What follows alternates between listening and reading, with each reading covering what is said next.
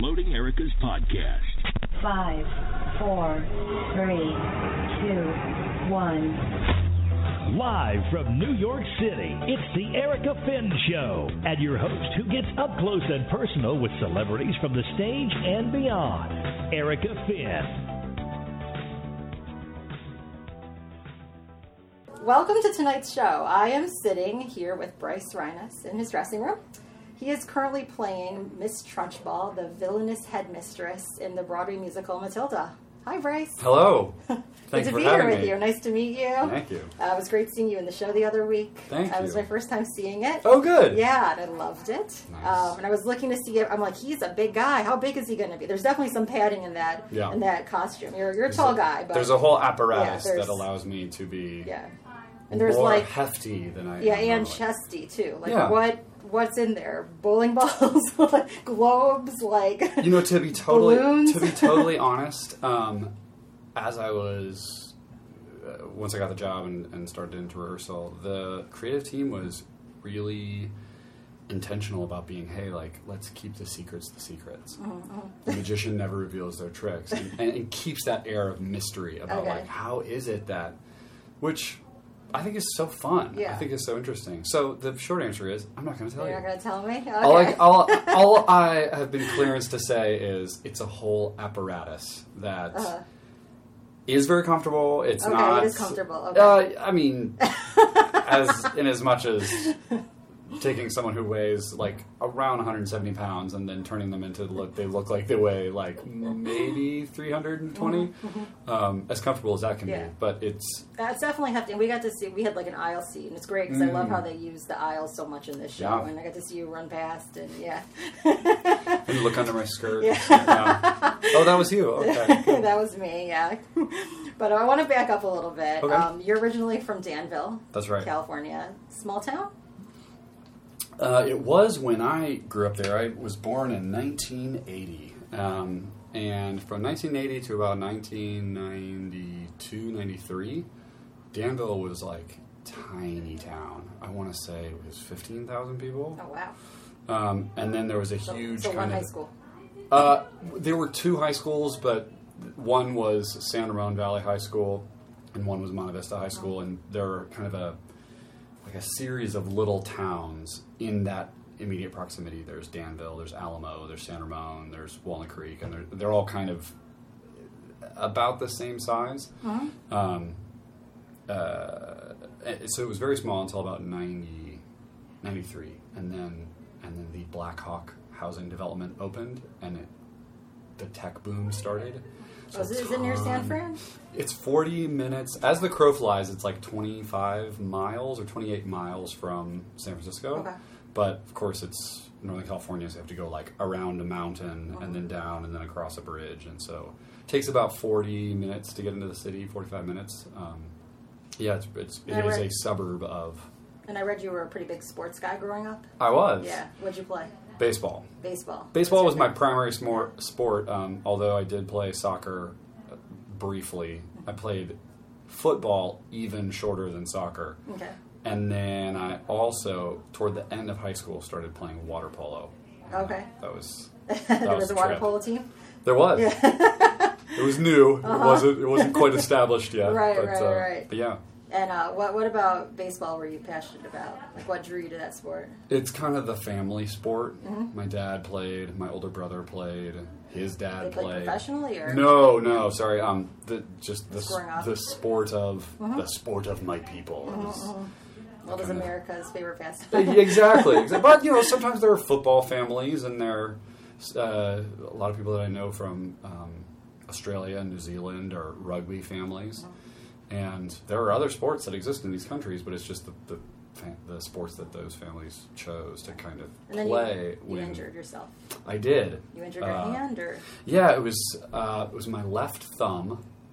It was the first game of my freshman year of high school, and I was catching a pitcher that I hadn't ever really caught before, and he threw He threw a two-seam fastball. I didn't know it at the time, but he actually threw what's called a cutter.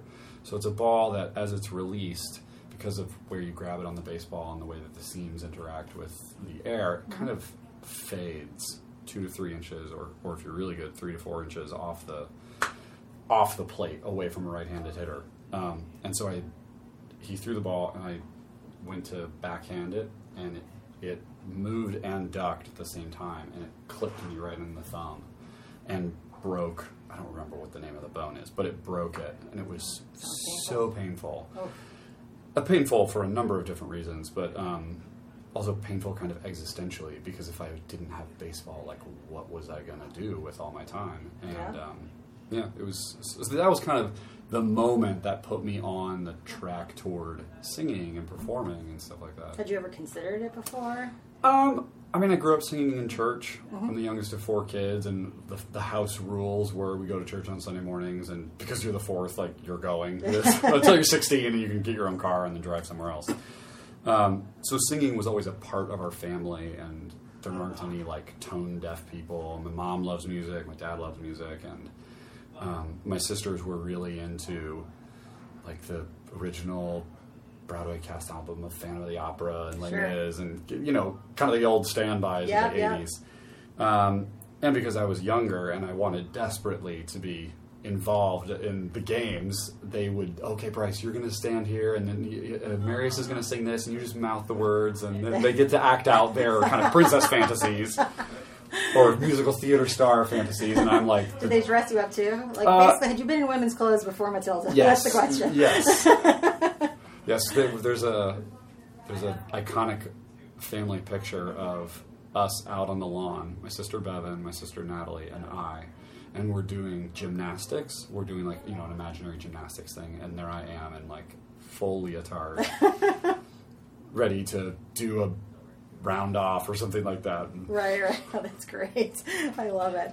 So then after that, like after high school though, you ended up at USC. I did. Which is where you met your wife. That's right. And we were just talking about before the taping that you just celebrated 11 years of Yeah. marriage. Congratulations. Thank you. It's amazing. So you met at USC. How did you meet? We were in a musical theater performance workshop class. Kind of like a interpreting the song type class that are you know, almost epidemic here in the city, but at USC it was the kind of the only one that they had. It was actually an elective for me. My major was business. I got my degree, Bachelor of Science Business Administration. Then I did a special emphasis program my senior year that was like I had to apply to get in. It was super fancy, and there were 32 students in the program. It was called the Entrepreneur Program. So you're smarty pants, you're telling us. I was at the time. And we met in that class, and so the story goes, I got up and sang on the first day. She had to sing on the first day. I got up and sang, and she said, "Oh, who's that?" And she got up and sang, "Oh, who's that?" And then we sat next to each other as the class progressed, and then she auditioned for the a cappella group that I was in, and the first time around it didn't work out, but just because we didn't take anyone at that moment, because it was a really small group, and we wanted to take her, but we also needed to have a guy, too. Otherwise, it would be, like, all girls and, like, 3 guys. Was that the group that James Snyder was also in? Yes. Yeah, he was also on my show. Yeah. Yes. Same time as you? He is 1 year behind me. Okay. So, interestingly, their big, like, senior show, James's, maybe it was his junior year or his senior year, was Oklahoma. Okay. And he played Curly, and Meredith, and my wife, played Lori. Oh, really? I had graduated at already. I want to do like a 6 degrees of separation. The Broadway world is such a small industry. Yeah, and James and I were roommates at USC for, I want to say, 1 or 2 of the years. We were, he was in the a cappella group too. Yeah. So she joined the a cappella group, and then once she was in the a cappella group, we started dating, and then we made it official on January 21st of 2000. How'd you propose? Oh, no, like, made us official boyfriend-girlfriend. Okay. And then we dated for 4.5 years. Okay. Well, there's no rush, you're young. Yeah. Well, we were both in college, and she was going to be in college, and we both had sneaking suspicions that we had kind of, like, found our mate, our partner. But we were both keenly aware. She comes from a family with kind of, like, a legacy of divorce, and my family was going through some up and downs, and there's been divorce in my family. So we were both pretty aware that, like, okay, marriage is a really big deal, and we were not in any rush to I don't know, to be like overly romantic like that. Mm-hmm. Then I graduated in 2002, and then she graduated in 2004, and then by Thanksgiving 2004 is when we actually got engaged at Thanksgiving. Oh, so we're surrounded by family. Yes, yeah, exactly. That's great. So And then we ended up getting married about 6 months later. How'd you celebrate your 11th anniversary? Oh gosh, what did we do? We saw She Loves Me. Oh, okay. Yeah, Yeah. that's a great show. Yeah. It was actually funny though, so we went and saw She Loves Me. Show's great, show's awesome, and we realized we have 3 small children now, and we're like, you know what? Next time we go on a big date, let's go on a date where we're not spending 90% of the date sitting looking in a dark theater where we can't talk to each other. We realized we got home and we're like, I don't know anything more about you. You've been together 11 years. You don't need to talk. No, you do need to talk. That's the thing, is that especially with kids in the picture, Yeah. You can go months of just names, dates, places, times, appointments, who needs this, making lunches, what are we getting at the grocery store. The practical aspects of marriage can absolutely overwhelm and dominate. But, the stuff of hey, so how is your heart? What kinds of things are you scared about these days? What kinds of, over the course of the past year, what have you learned about me? And that's the kind of stuff you absolutely have to. Yeah. And what we realize is if you spend, 2.5, 3 hours in the theater, you can't ask those questions. Yeah. You're really getting swept away by the narrative. And so what's the key? I mean, in addition to just any marriage being difficult, you're working 6 nights a week, it's grueling, what is the key to making it work? What is the key to making it work? I think that of course, any answer that's going to be on a podcast show is going to be reductionistic, because there have been books and books and books written about this that are 200-300 pages long.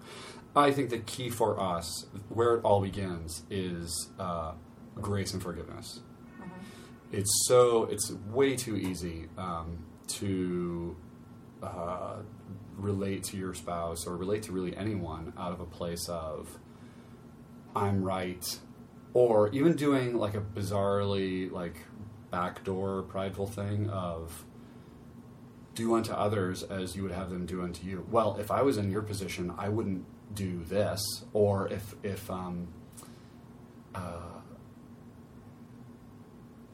assuming that the person did it to you on purpose, assigning intent, those are really insidious things in a relationship. So extending the other person grace. Meredith, when you did that, it really hurt me a lot. I know it's never your intention to hurt me, but it did. And then it's Meredith's cue to say, I'm so sorry that I hurt you. That wasn't my intention. Can you forgive me? Mm-hmm. And then it's my response to say, yes, I forgive you. It's, it always works exactly like joy. That. Well, but that's a habit that you... No, I'm kidding. But that's a communication habit you have to work on. Because we come out of the womb being me first. And that forgiving of people, being gracious with people, assuming that people, if someone wrongs you, that they're not doing it on purpose. I think that's a huge piece of advice for any interaction, really, with anyone. Yeah. That resentment is just powerful, and it builds. Yeah. Yeah. So I want to talk about, we've been talking about California and meeting your wife, and then you ended up, you were Roger in the national tour of Rent. I was. Somewhere in the middle. That's an awesome role. That's my iconic show from my childhood. Yeah. And then you found yourself in New York. Uh-huh. So was that a decision to, hey, I'm going to continue with the Broadway, or what? Exactly. What you here? Yeah. So did the Rent tour for 9 months. It was still our first year of marriage. The show toured through Los Angeles, and so a lot of people saw it when it was at the Pantages Theater. I think we were there in maybe July or August, and then I wrapped with the tour September 17th or something like that. Got back into Los Angeles, and of course my agents were super excited about me being back in LA, and so on and so forth. And there were a few kind of fancies, some managers who came to see Rent when it was at the Pantages and called me in for meetings. And so, what do you want to do? Here we are. How can we take this momentum and let's do some business? And I'll get you a job. All the kind of cliche stuff. Right. And I was saying, well, I'd really like to keep doing theater. I think it's fun, and Meredith likes doing it too. And we're, and across the board, every single one of them was like, what are you doing in Los Angeles? if you want to do theater, you have to go to New York. Mm-hmm. You can sort of do theater in Los Angeles, but if you want to do it, if that's something that you want to do professionally, you have to go to New York. And so that the word that came from these industry professionals was of one accord and unanimous and like so kind of like duh. Like we took that as a sign of like, okay, maybe this is our what do you think? And we got, you know, I remember one meeting where we got back into the car and we're like, what do you think? And we both in unison were like, well, let's do it. Let's do it now. Because I was 27 and she was 25 and like what, when else are we going to do it? We have no kids. We have no debt. We have no, you know, I have nothing lined up in Los Angeles, certainly, because I was out on tour for 9 months and my hair looks crazy because I was playing, you know, burnt out rock star. And so by November 6th, we were living in Woodside. Like, it was so fast and it was so, like, there was kind of a providential aspect to it. Of just like, things kept falling in line for us to I know, I mean, it was a great decision. I mean, there's like a whole long list of Broadway. You were in Legally Blonde, Hair, Leap of Faith, First Date, and of course, Matilda. So, leaving Matilda aside, what was your favorite show to perform in? Like, for real? The favorite show that I ever did? Yeah. Favorite show that I ever did was one of my first professional shows in Los Angeles. And he was playing Floyd and Floyd Collins. Okay. It was, to this what about day, it? What about it? Well, I love a challenge, and it was the first role where when I got the offer to do the job, my initial reaction was, oh my God, I don't know how I'm going to do this. And that it went well, and that it was reviewed really well, and that, you know, people really enjoyed it, and it was good production. Like, that satisfaction that came was just bananas, bonkers. It was a really validating experience. Yeah. So that's something you go back to sometimes if you have a moment of doubt? Like I'll never work again? Or no, I mean, just, you know, I mean, any kind of insecurity that anyone certainly. Have, you know? Like, if I get in my head about a performance, or if I'm in the middle of a show, being like, you know, listening too closely to the voice that says, you are terrible, and everyone's going to figure out you're a fraud, and everyone's hating your performance right now. Miss Trunchbull is pretty terrible. I'll give her that. It kind of works for the character, and then there's a point where it becomes totally useless. Right. No, what I will do is picture the director of Floyd Collins sitting in the audience. How would he respond? What would he... His name is Richard. His name is Richard Israel. And he's, like, to this day, and I've worked with some kind of fancies when it comes to directors, he, to this day, was probably... in terms of crafting a professional actor, he's the one whose thumbprint has remained on my soul to this day. Do you keep in touch with him? Loosely. We didn't become like besties or whatever, but that professional kinship that we had, the simpatico, I did great work. He was gentle and kind with me, being so green, and I think he has really good taste. Jack Cummings is another one. He was the first one to kind of give me a shot here in Manhattan with a piece called Crossing Brooklyn. It was in 2007. Diane Paulus is another one that was kind of was able to see the how the like weird wacky diamond that exists deep within my soul. Those specifically Richard, because he was kind of the first one that ushered me into the next level of performing. Yeah, and then Diane ushering me into the next level of kind of professionalism and what's possible, and then Jack the next level of acting, what it means to be an actor, what it means to be a present actor, what it means to tell a story night after night. What kind of growth have, you know, as you're saying, I'm thinking about how, like, probably with every production, I would guess there's some sort of growth and learning. So for this current production, and there's two iterations of this. What's the story that's happening right now? Yeah, you know, you were in the national tour, and now you just came back and you've rejoined the Broadway shows just recently, June 7th. So, yeah, like, what's this experience been like? What is the chapter heading of this particular experience? Yeah. Oh, that's a good question. I love questions like this. I think that the chapter heading of the tour was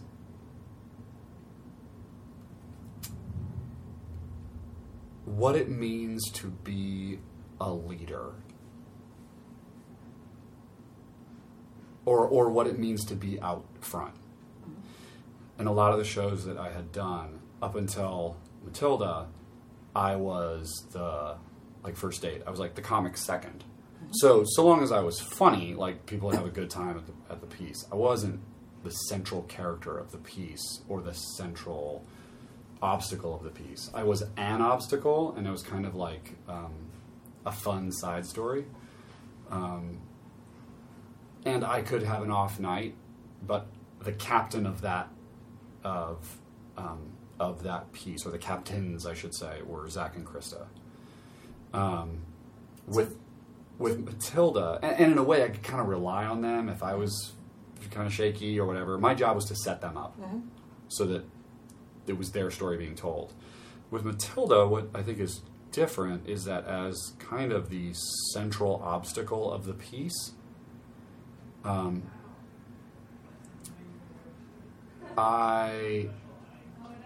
the task and the challenge is to be good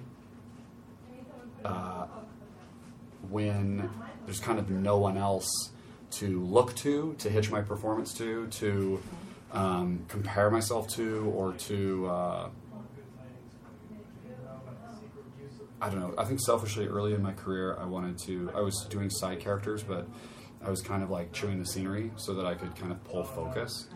And I don't have that luxury at this juncture. I think the character absolutely has a splinters in her teeth aspect to it, and it's wild and it's zany, and I think that's one of the reasons why it's working well for me, and why people seem to be responding, is that I think that kind of clownish aspect of my ability is in there and comes out during the performances. But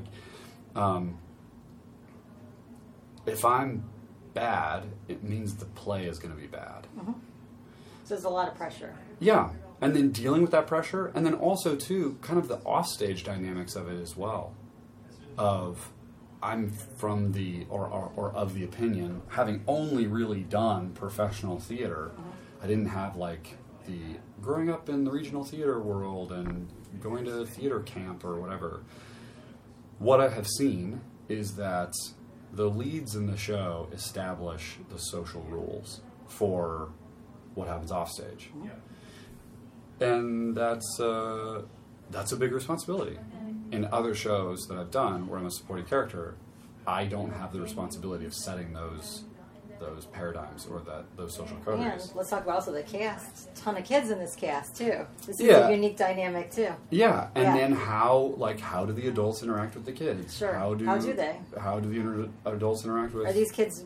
Is it more difficult working with kids, or are they more well behaved than other adults?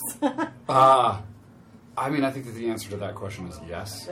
On any given day, you have good days, you have bad days. I have good days, I have bad days. Like to any sort of generalization wouldn't necessarily capture the nuance of it. I will say what I have enjoyed about doing a show with kids, which Matilda is obviously with kids, Leap of Faith was with kids, and we did Peter Pan for NBC that had kids in it. When kids are in the building, everyone by and large is on their best behavior, and that's really nice. Yeah. It's really nice because it just sets up the adults are acting like adults. Yeah. And if an adult starts acting like a child, there are kind of consequences from a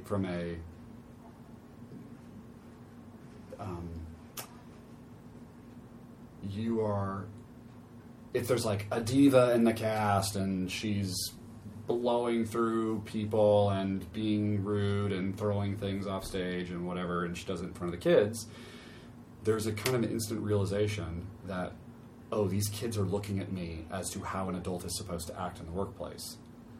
Kind of like when I bring my daughter to anything, people tend to clean up their language. How old are your kids? 6.5, 5, and 2. So did the 6.5, did she come see the show? They did. Actually, both so it's girl, boy, girl. Okay. The oldest girl and the middle boy, they saw it in Los Angeles. So what'd they say?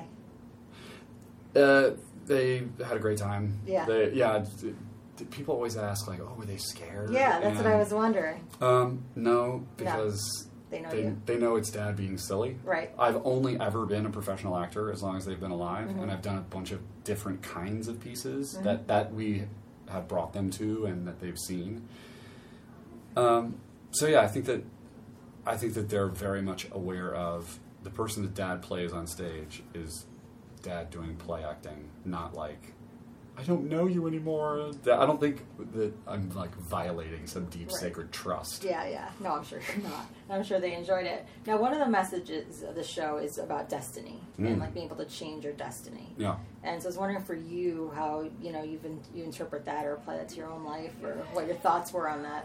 Changing your destiny. I think destiny is a very kind of like romantic word that is, I hear it in my mind, and it's in the Disney script, like the like loopy letters, and it's something that like would be used in like a Barbie product catalog, like the car of destiny. So it's kind of like pie in the sky romantic idea.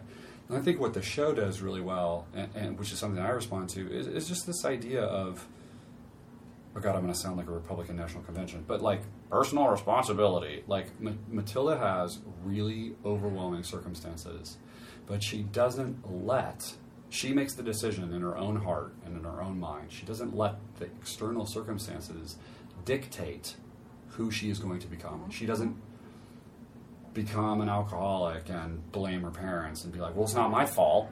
My parents were jerks. It seems like in today's society that is not okay, but kind of indulged in a way. Absolutely. And so that changing your destiny to me is like, yes, if that's our definition of destiny, that your destiny is, you are the captain of your ship, and destiny is who you are going to become. I love that the message is she's taken responsibility for what she has power over, and is making healthy decisions for her success and prospering. Yeah, it's inspiring for sure. Totally. And she doesn't get enmeshed with her parents. She doesn't try to change her parents. Right. She doesn't try to please Miss Trunchbull. No. She can kind of suss out, okay, this person's crazy, and my goal, explicit, I guess it's kind of implicit from the script, my goal is to read and gain wisdom and knowledge, and that's something that's important to me, and so I'm just not going to deal with that person. The dad says, we're going to Spain, and Miss Honey says, let Matilda stay with me, and Matilda doesn't go, but I thank you so much, Miss Honey, but my dad really needs me, because without me, like, he's going to get beaten up by the Russians. She lets the dad make his mistakes, and is like, actually, Deuce's dad, this woman is going to take way better care of me. So she brings, even though she's 5 years old, she embraces, like, being a grown-up about her own life. There's definitely a sense of maturity to that character. Yeah. For sure. That, like, adults can... Maybe that's why it transcends so many generations. Yeah. Like, a kid can relate to the show, and an adult can relate to the show. Yeah. The show runs through January. That's right. Do you know what you're going to do after? Absolutely. Yeah? Oh, my gosh, and it's keeping me up at night. I'm so excited about it. What are you doing? Pretty soon, like within the next few months, Yeah. Meredith and I are going to buy a Class C RV. Uh-huh. It's the one with, like, the bed over the top of the cab. Oh, really? The show ends January 1st. Yeah. In September, October, November, we're going to rehab it, the RV, and then maybe take, like, little day trips to the, I don't know, Ithaca or something like that. Uh-huh. And then starting January, we're going to take a 6-month RV adventure around the country. Oh my God, that's amazing. Stopping in national parks, stopping and seeing friends, stopping and seeing family, and just totally getting off the grid for 6 months. Wow. Have you planned it out, your route, or are you still working on that? Yes, we've loosely planned out a route. We don't know how long we're going to stay at each particular location, but and then at the end of that, we're going to settle back in Southern California. So it's a long, protracted move. Oh, so you're going back to California. We are. Parents are getting older, and there's an interesting part about the tour last year is we spent 3 months on the West Coast, the first 3 months of the tour, and seeing the kids with their grandparents kind of day in, day out was like, I think that work is going to be there. Yeah. I think that, like... Do you think you're going to try and do more film or TV? Yes. Or is that... Oh, absolutely. Yes, that's the goal. The goal is to settle in Southern California and do television, maybe film. I'm not... there are some actors who are like, I only want to do artsy films. I don't really care. I think because I came to this so late, like I did my first professional production when I was 24. Which is pretty incredible. Yeah. You know, just to start that late. Yeah. It's a lot of natural talent, you know. Yeah. I mean, I think that it was like, I think there was a lot of favor, like divine favor on my career and what has brought me to here today.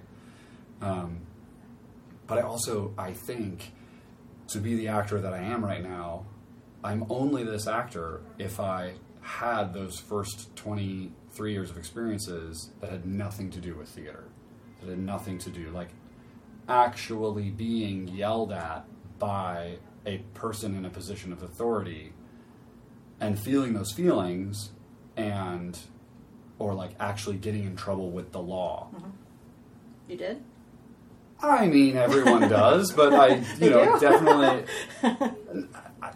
I don't have any jail. I don't have a criminal record.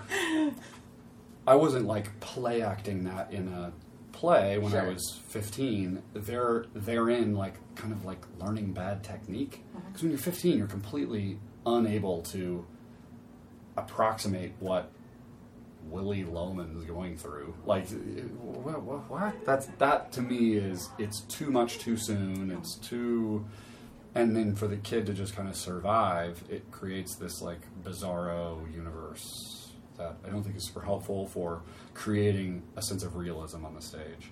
Well, I think it's totally exciting. I'm excited to see the third chapter. Yeah, me too. Yeah. And you know what? Who knows what's going to happen? We could go on this RV adventure, and then 3 months into the adventure, as I've gotten away from the like hamster in the wheel of like, I gotta audition, I gotta have people like me, I gotta be in the Broadway show, I may be like, acting's stupid. What have I been doing for the last 10 years? Like, you might have a huge realization. Carpentry's where it's at. Yeah. Or I want to be a plumber. You know, it could be. So do us all a favor. Okay. Because you're not on Twitter, you're not on Instagram. Like, get up on something. We want to see we want to see this trip. We want to see this see the trip. 6-month trip. Well, interestingly, and you gotta get some pics I know up there. this is so unfun, and it's so probably way more information than you or the audience wants to know, but no such thing.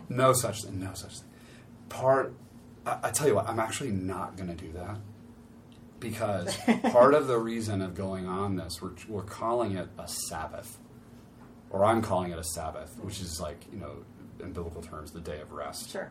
Where the world's going to spin without you, the world's going to turn without you, and you just rest, and then in that rest, you just like, what's going to happen? You can open your heart and open your mind. You're not distracted, blah, blah.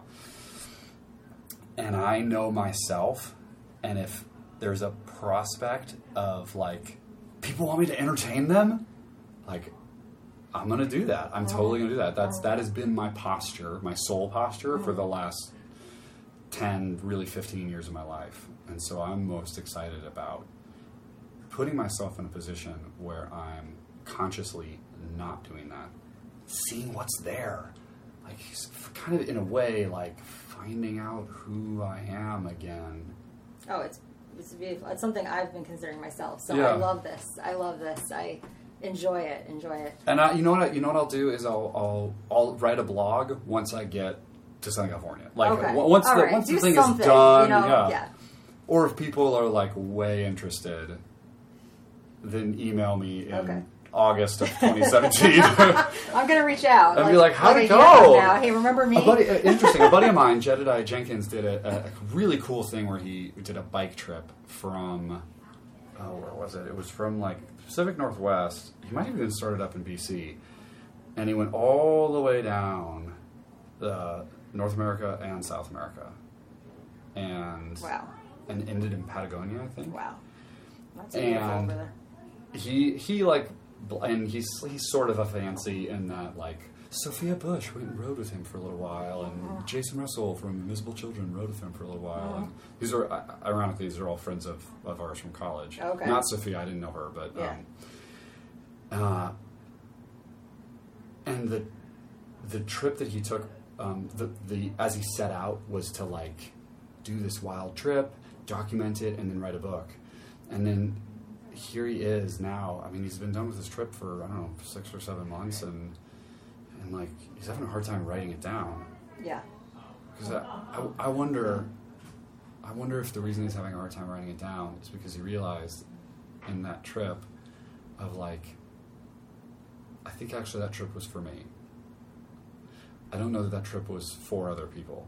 Mm-hmm. And then writing it down is now becoming not a diary for himself, but something that's put upon him. Yeah. Yeah. Writing, you got to have inspiration. Like you can't. Yeah. It's hard to. Yeah. But you'll have 6 months. You'll have the rest of your life to think about. You'll have those memories. I will. You can do something at any given point with it. And I'm fully aware too. Like putting it all in perspective, I have been on the ups and downs of theater here in New York. I've been like. Fancy, like during hair, and then I've been like, nobody cares about me, like no one wants to do anything with me, like at the end of 2012. And I'm so acutely aware of like, 2-3 weeks into my trip, like no one could care. And getting to the place from a soul position where I'm like, and that's okay.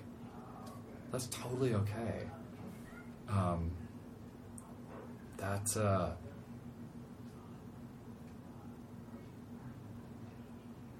the space that I'm leaving myself to take this trip.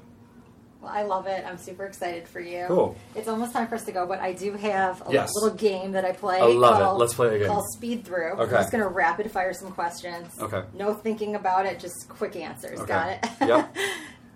Morning person or night owl? Morning person. What'd you have for breakfast today? A croissant, like a breakfast sandwichy thing with a croissant with eggs and cheese and bacon and coffee. Just for the audience right now, he has his eyes closed. He's really deep in thought. I love this. I just want to make sure that I'm on the wall. For everything. Yeah. I'm taking this seriously. I appreciate this. Biggest pet peeve. You know why? Because I'm like massively competitive, which is also part of the Sabbath thing. It's like I'm realizing that this both feeds me and eats me. Yeah. Biggest pet peeve. People who stand in the doorway on the subway trains. 3 things you can't live without. I think my phone. Unfortunately, this is like partly like confession and then partly like, oh yes, yes, your question. My smartphone, guitar, some sort of music making device, and I can't live without Meredith and the kids. Does that count? Sure. Yeah, family. One word. Okay. If you had a beta fish, what would you name him? We had a beta fish. Oh, what'd you name him? It died. Purple Princess. Oh, really? I think you might be the one of 2 guests that's given me this answer to this question. New York City or LA? Right now, New York, because we're here. Okay. Jimmy Fallon or Jimmy Kimmel? Fallon. If you were going to dinner at Allison Case's house, what would you bring? Oh, something like... Well, every day she eats salmon and greens, so it's probably salmon and greens. One word that sums up your experience in Matilda. Intense. One way you live life to the fullest every day. Trying to be the best that I can be at whatever it is that I'm doing. Perfect. Thanks for being on the show. You're welcome. You have been listening to The Erica Finn Show. We would love to hear from you. Contact the show with any guest requests or comments at theericafinnshow@gmail.com. And don't forget to follow us on Twitter.